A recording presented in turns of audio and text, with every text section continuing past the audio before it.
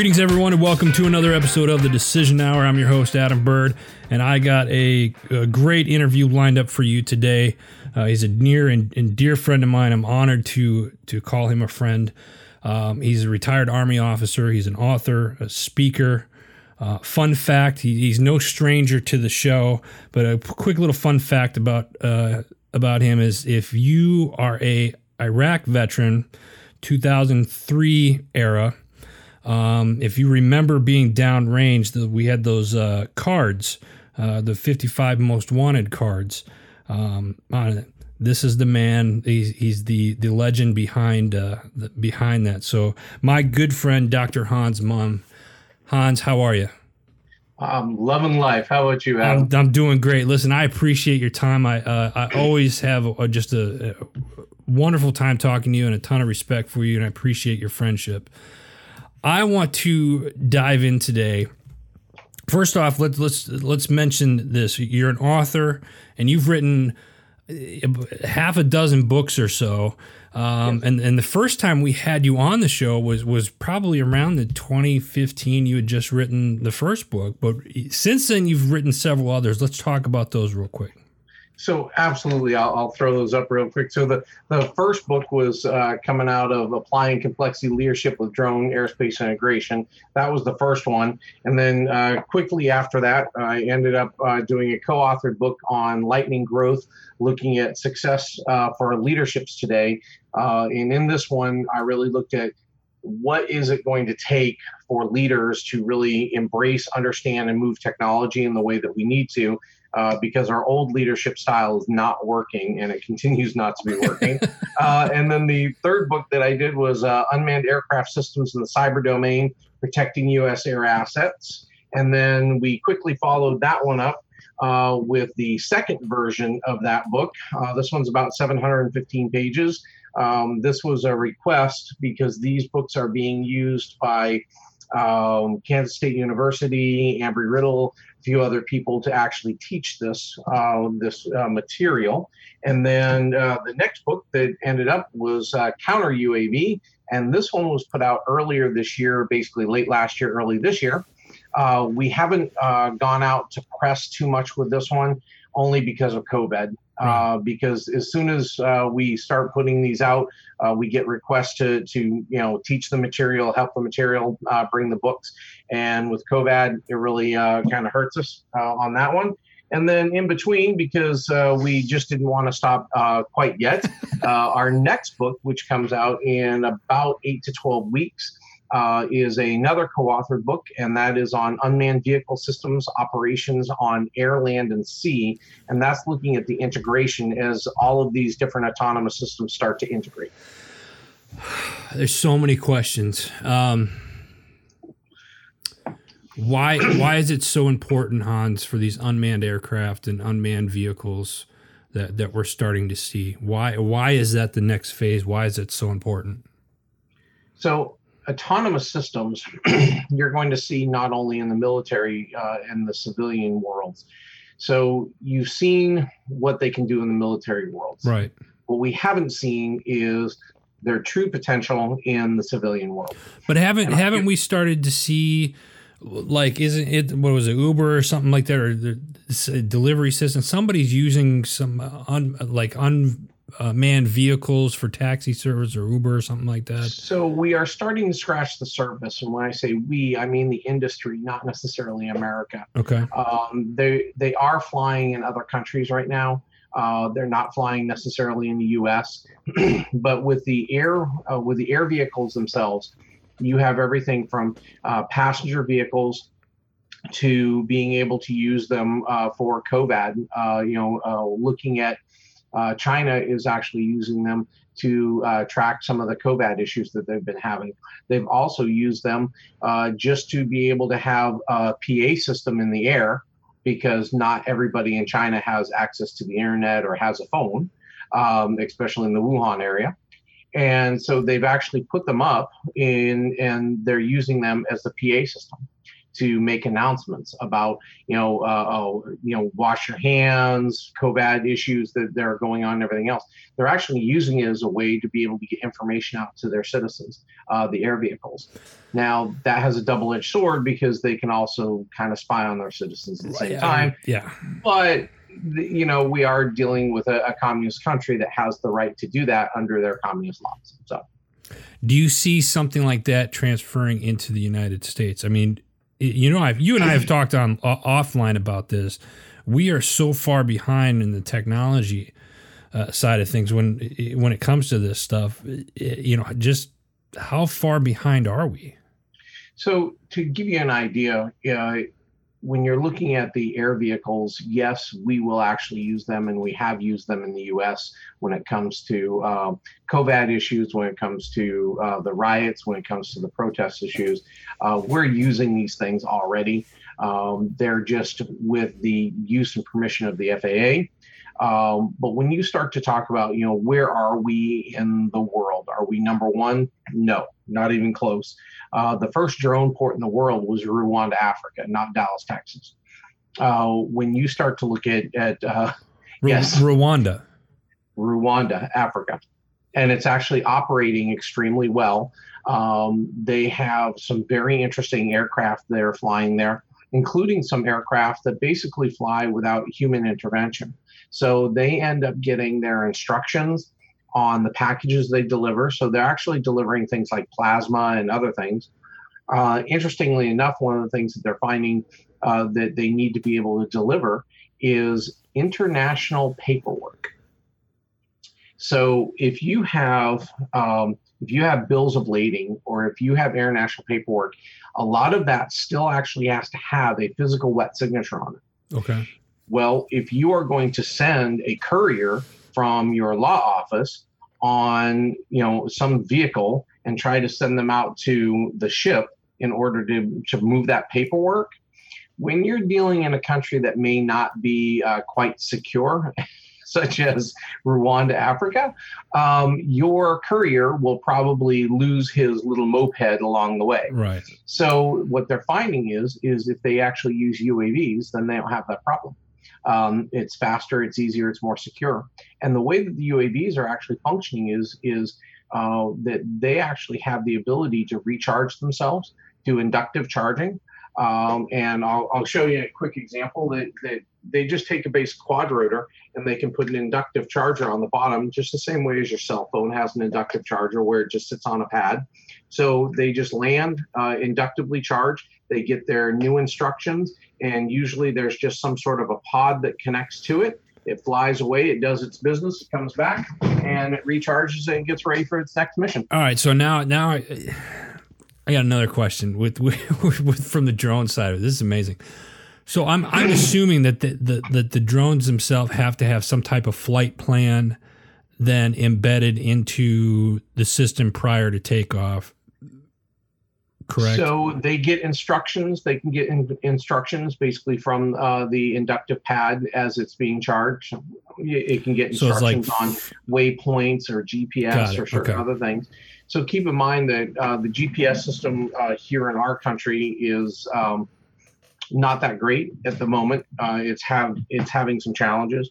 But what you can do is you can change out your GPS chips, which is what I did with mine. And this is an American GPS chip, which basically only looks at the American GPS signals. Well, when I was working on an experiment with my drone, I found that I couldn't do what I wanted to do because I had too much GPS drift. The GPSs weren't really working the way that they should. So what I did was I changed the chip out, and now I get Glasnost, which is the Russian satellites, and then I can also pick up the Chinese satellites. So when you're overseas, you're not really dealing in U.S. GPS. You're dealing in multiple country GPS. So your signals are a lot more precise in a lot of ways. So being able to do exactly what Rwanda is doing is not out of the question when you are tying multiple countries' technologies together. Is there a fear that using this type of technology, you mentioned earlier that China as an example, they're being successful in their trials and stuff like that, you know, using it for announcements and whatnot, but at the same time, based off of their laws, can spy on their people. Mm-hmm. Some would say that as we bring that technology into the United States, is that something, given, you know, our government's history and whatnot, is there a potential that could possibly happen?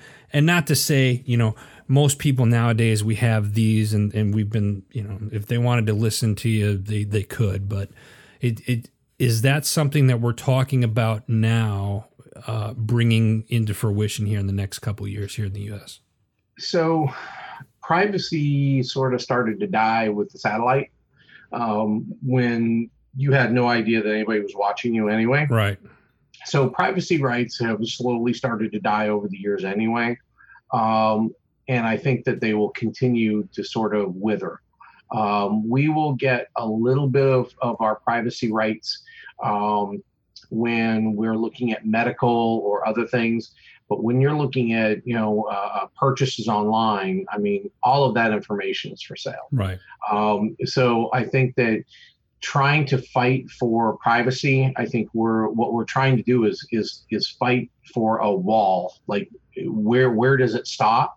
But we're not really fighting for privacy rights anymore, because privacy is kind of gone. That's a good point. But if you look at the idea of you know, what other systems, what other autonomous systems are out there that are already interacting with us, and if you don't mind, I can actually share a screen. Yeah.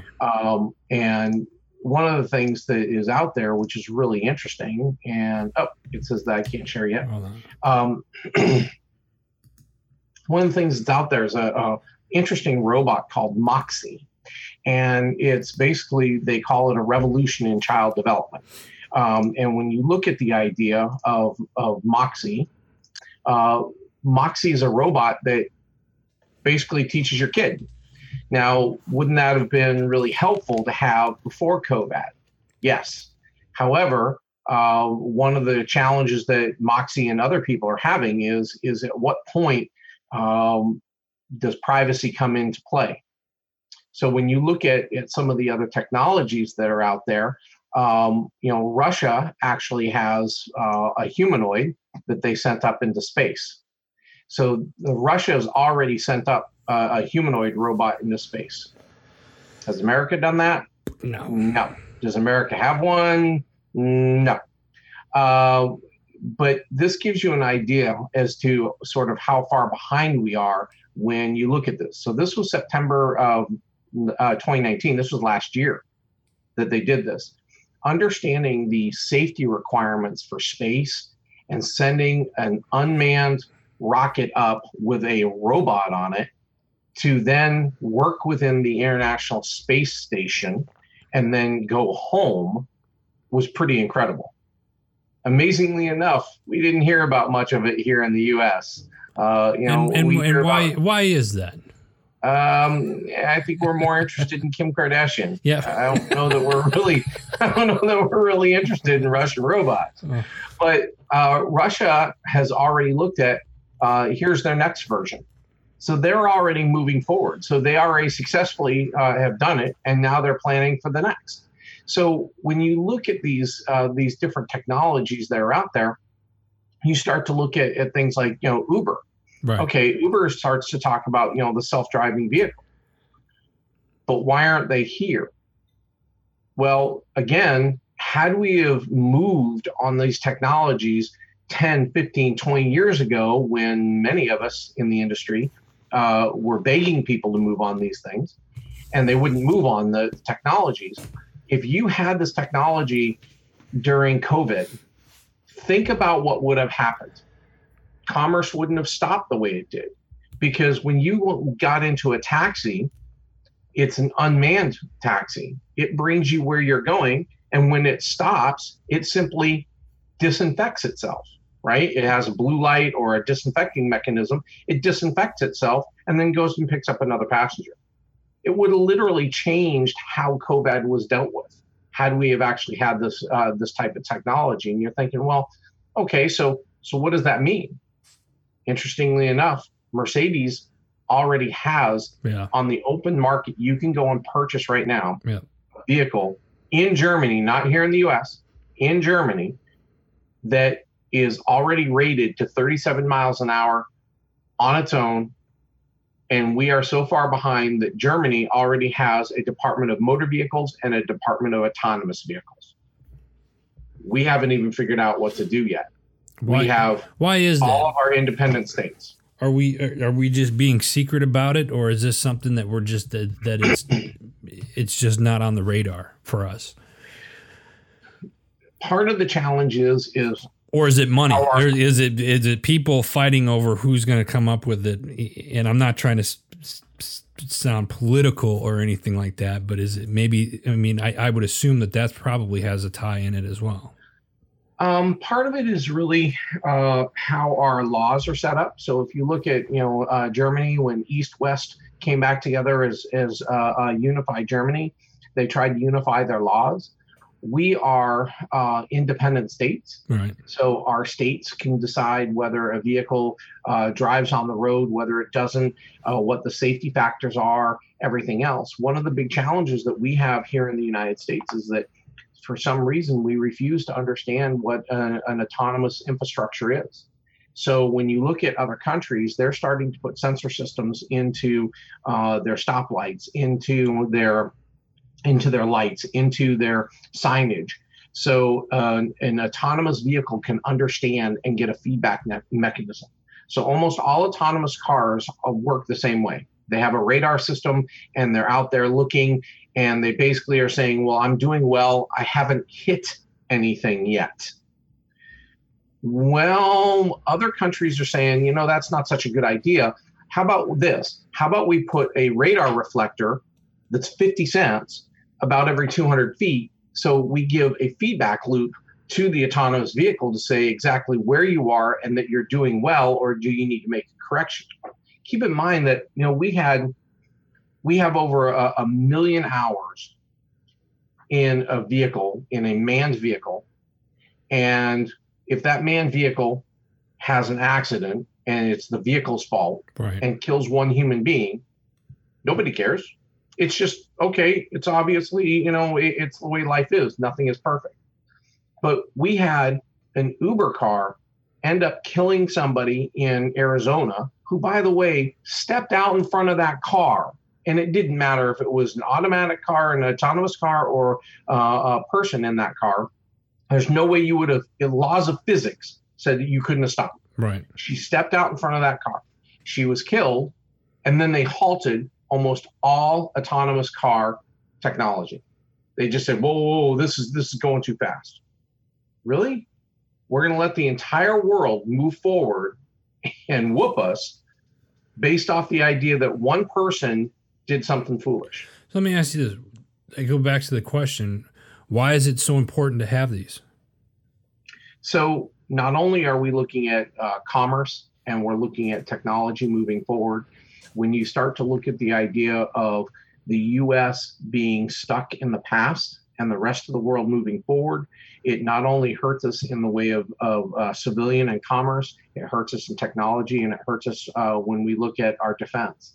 When you start to look at the idea that countries are moving towards an autonomous system in their civilian world, they could easily renegotiate those things very quickly and make them into military pieces of hardware. And that's assuming they haven't done so already. So it's not that difficult. But now, if you look at the U.S. war plans for any country, anywhere, any conflict, it normally looks at the idea of man and machine, a soldier, men, women fighting a war. It has not taken into the aspect of the total autonomous. So air, ground, sea, underwater, water, humanoid, cyber, and exoskeleton. It has not taken into account all of these things are starting to talk to each other. They're just not doing it here in the U.S. So when we start to look at how do we fight these things when we can't even figure out how to use them? You mentioned like they're starting to talk to each other. I think you're going to know where I'm going with this. So who controls that, and who's to say that event, like what happens if the bots or robot, if they don't start responding to commands, and they start kind of, is there like an automatic kill switch, for lack of a better phrase? This is where artificial intelligence and quantum starts to come into play. Is when you're looking at what are you trying to get this thing to do? What's the goal? That's where you have to start to bake in the idea of your security, to make sure that you're the only one controlling it, to make sure that if there is something that goes wrong, that you have the ability to either step in as a human, so optionally piloted vehicles, which is really where we're at right now in the world. Right. So even when you look at the Mercedes vehicles, they're sort of optionally piloted. So you can drive them, or you can ask the vehicle to drive them, but you have the ability to take them back over. So you need to have some sort of an intervention ability. So when we look at these things, and we look at artificial intelligence, how far do we understand it? Well, right now it's sort of a little more than a buzzword. We have some basic understanding, but there's too many articles out there, trying to get people to believe that, we have the artificial intelligence, we have Skynet. Skynet's coming online. It's going to take over the world. Think about it. think about it. I can't even get people to update their phone software.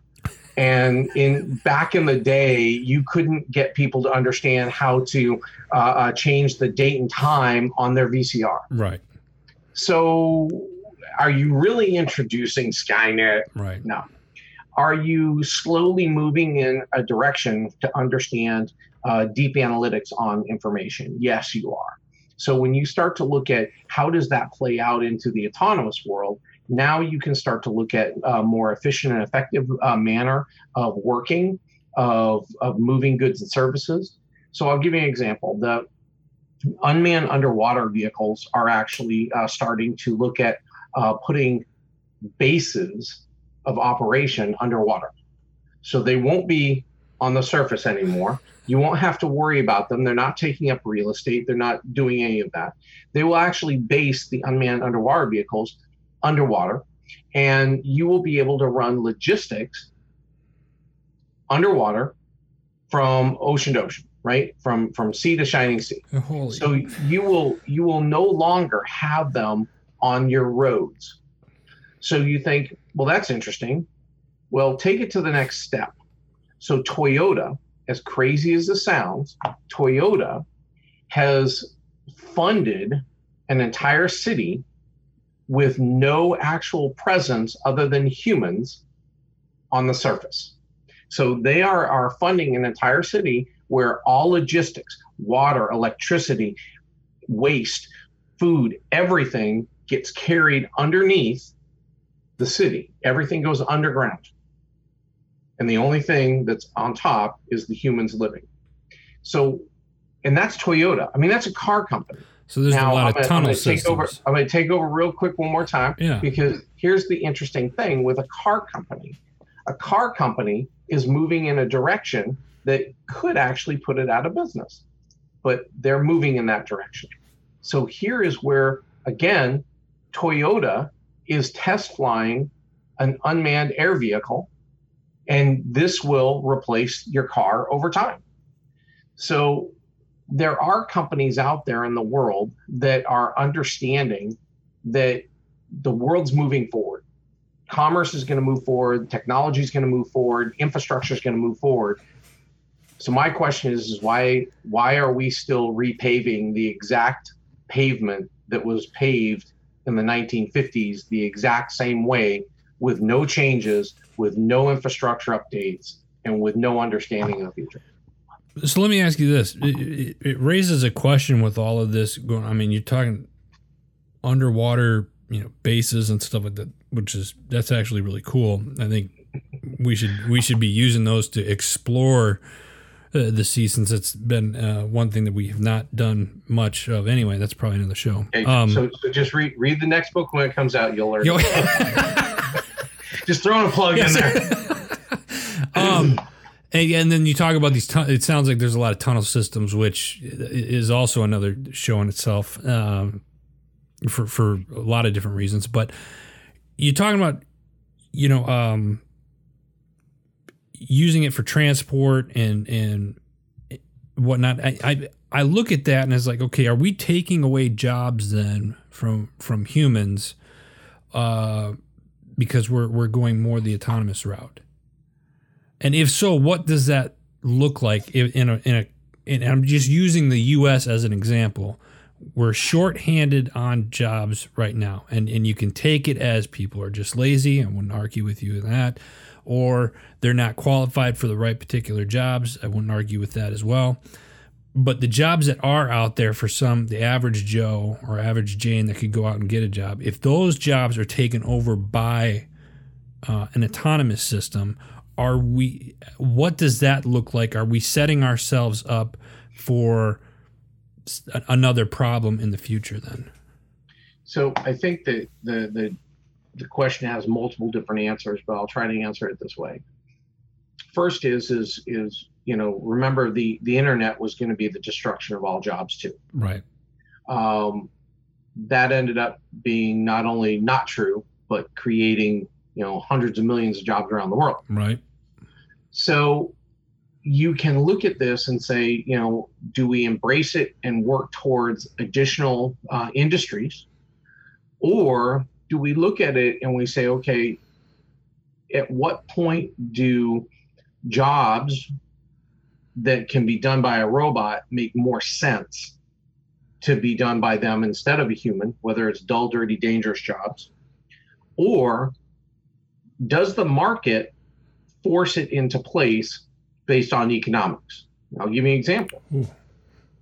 If you look at McDonald's or anybody else out there, they took away their counters and now you use a kiosk to make your orders. Right. That was an economic decision going more towards the autonomous. So you will go in and order something and it will be made for you. And in some markets, they're test marketing, actually making the burgers, making the entire things with robots without people. So when does the economics come into play?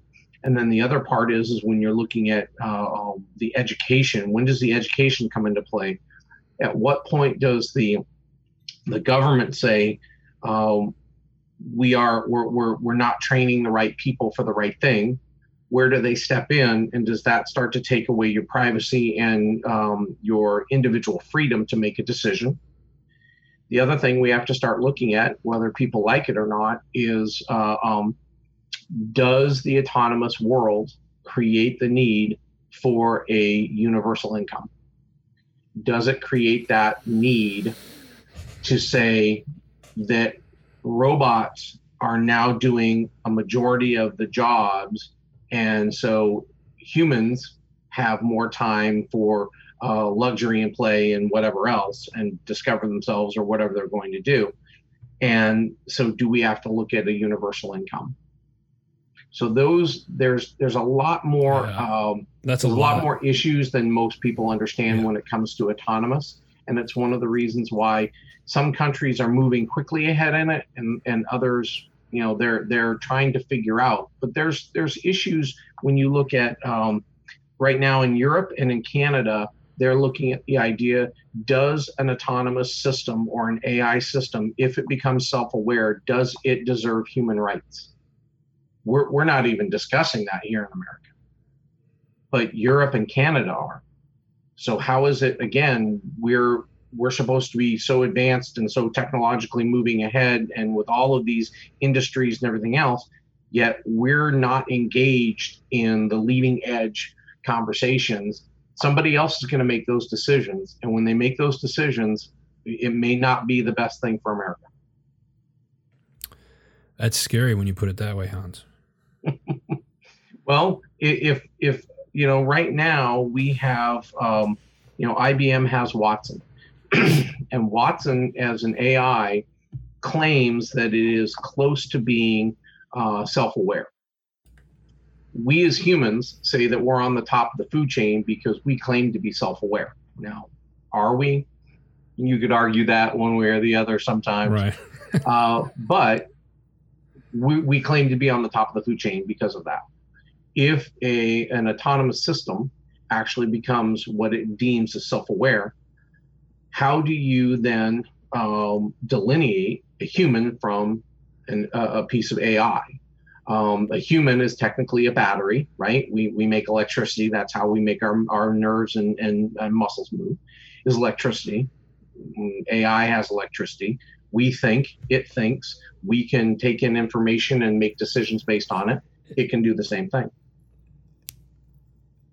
There's so many things, and I'm going to go kind of conspiracy on this here, but if you're talking about giving rights to a robot, so to speak, right? Who's to say that they, Pete, we have humans. We're not perfect. We're sinners. You have humans that are out there that are just horrible people, that commit horrible acts of crime and whatnot. If these robots think for themselves, not necessarily what you didn't say is they have emotion, but I mean, if they think of something where like, I'm going to do this, that might be breaking the law as a human, who's to say that they can't start just taking out humans? So I'll answer. Where do you draw the line there when you're creating that then? So first thing is and hopefully your viewers can saw the Moxie. Moxie actually has the ability to project certain emotions already. In China, they are using a very interesting AI system where they're teaching people how to speak English, but they're doing it through computer simulations. And there's cameras within the room. And if somebody looks like they are disinterested, or they don't understand, or they're falling asleep, I've seen this. I've seen this. The computer actually can understand the emotion based on certain things and can self-correct or correct that individual, right? Wake them up, try to get them engaged with a game, try to change how they're actually interacting or teaching them. So go to a video instead of having them read something. The computer can actually make that change in China already. So we are working in that direction. I wouldn't say that we're even close when we talk about human emotions, because human emotions are difficult at best. And they're different for, literally every synapse. And, we take in every, all of our different senses can change our emotion and our emotional states and everything else. We haven't gotten close to that yet. Now, when you talk about the idea of whether a robot can commit a crime, so keep in mind that Sophia was the robot that was given, it was given rights and voting rights. It was given citizenship in Saudi Arabia about 3 years ago. Right. Yep. So Sophia is still around, and she continues to learn, and they're moving towards sort of Sophia 2.0, where they're going. But Sophia was only given a small amount of information compared to what she could have been programmed with. But when we start to look at laws, we start to have to look at things like ethics. So in one of the second version of the unmanned aircraft, I actually did a chapter on ethics in here, looking at the idea of how do we start to determine ethics when it comes to unmanned systems. So if you look at an Uber car, it's driving down the road, a boy runs out in front chasing his ball, and his dog runs behind him. What should the unmanned Uber car do? Should we tell it that all human life is absolutely must be sanctioned, so it cannot hit the human? no matter what. So it must avoid the human. Does that mean that it then can hit the dog? Well, I don't think PETA is going to go with that. Right. So let's try again. And then if it says, all life, regardless whether it's an animal or a human, life must be preserved, and it swerves off and hits a tree. Wait a minute, I said this was an Uber. What if there's a passenger in the back? Why is the passenger's life less than others' lives? So when you start to look at, giving it the ability to understand laws and rules and everything else, now you're into an ethical dilemma, which we are struggling to have people understand ethics. Forget about computer.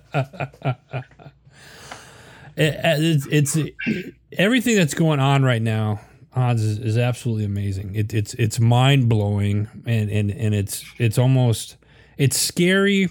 Not so much I wouldn't say in a bad way. It's scary that the U.S. is so far behind when it comes to this stuff. And you always look at us as like the powerhouse nation that kind of led in a lot of this. And we don't hear about it. You're not seeing this stuff in news coverages. It's not front page news. There's could be 1,000 different reasons that you and I could go into for that. Well, Well, the sort of the scarier part is that it is front, and I'm going to jump on shared screen again real quick. It is front page news in the rest of the world. Right. Well, and that's just it. So here's, the Mexican cartel is now using explosive pack drones I saw this as a new brand of warfare. Yep. So there are people that are using these things in a nefarious way. And so, and then when you start to look at, wait a minute, the AutoX, this just opened in 2020, just about 6 weeks ago. And what opened the show in Shanghai was actually a robot taxi. And so it is happening around the world. But we're not seeing it here in the U.S. We're not hearing a lot of it here in the U.S. And even U.S. companies, they're working a lot more overseas than they are here. You're just starting to hear about Amazon trying to figure out the delivery system here in the U.S. You're starting to hear about these other things. But what we're not hearing is what's the integration. So if you want to take one for one and you want to say, okay, we're just going to deal with the air vehicle right now, you're going to have to rewrite laws and stuff like that. FAA, how high they can fly. There's a lot of things that go into that. Well, and you've already lost because the air vehicle is going to talk to ground vehicles. So right now you have Domino's Pizza. Yeah. Is already operating a ground vehicle in Florida. It's actually operating quite well in a very small area. They have requested the ability to start flying pizzas. Well, when that occurred, I chatted with some of the folks and I said, okay, but if you have a flying vehicle and a ground vehicle, they're going to talk to each other at some point because somebody's going to forget to put in the soda for the order, and the ground vehicle is going to go and chase the air vehicle with the soda, right? To make sure that the customer gets their full order. So at some point they're going to talk to each other. So I made some calls and I said, well, wait a minute. If the air vehicle talks to the ground vehicle and the ground vehicle talks to the air vehicle, who's in charge? Who is in charge?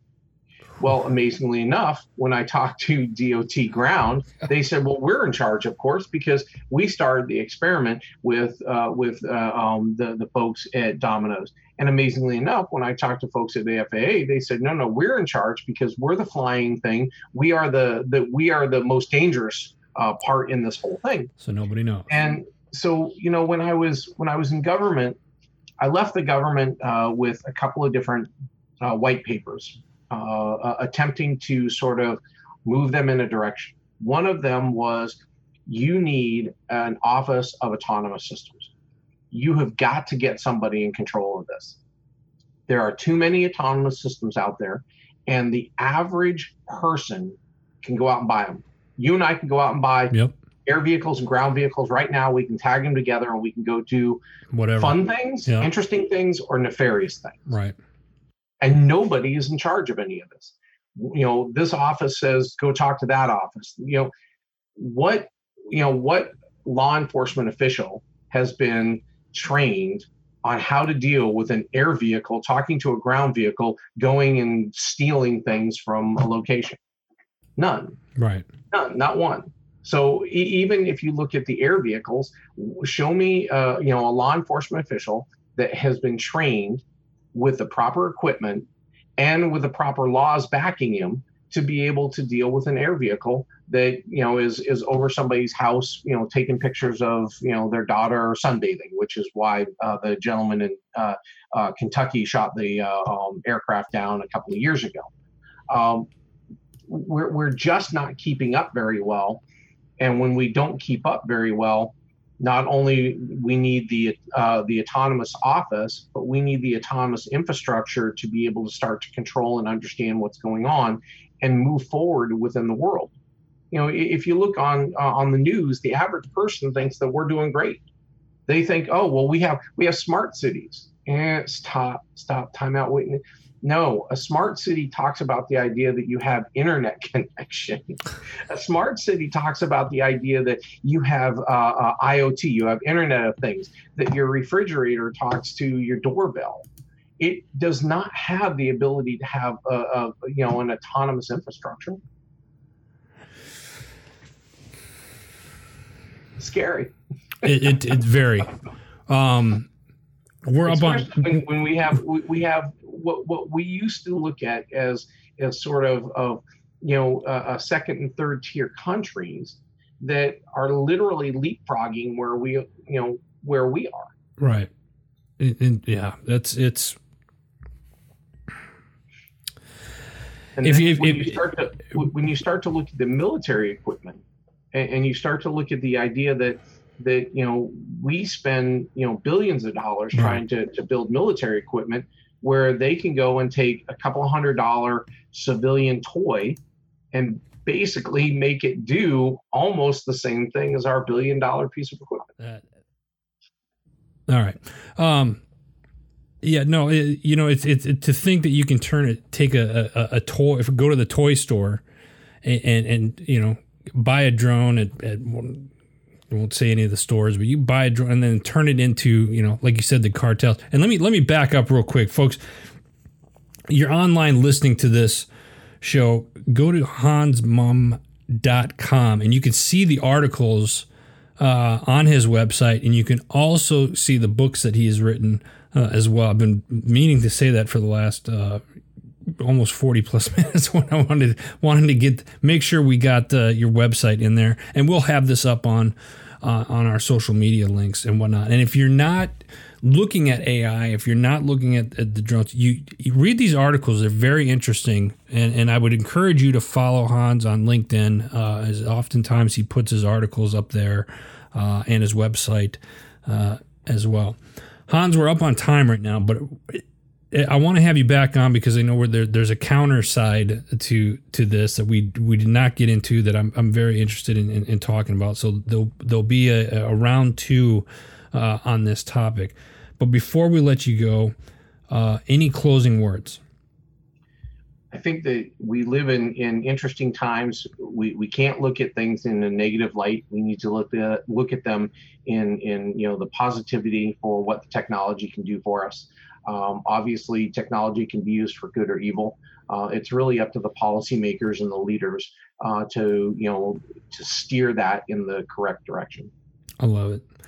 hansmumm.com. Make sure you check it out. Before we let you go, big shout out to our parent network, Heroes Media Group. Go over there, check out all the articles and new shows on the network. Simply go to www.heroesmediagroup.com. Until next time, you've been listening to The Decision Hour.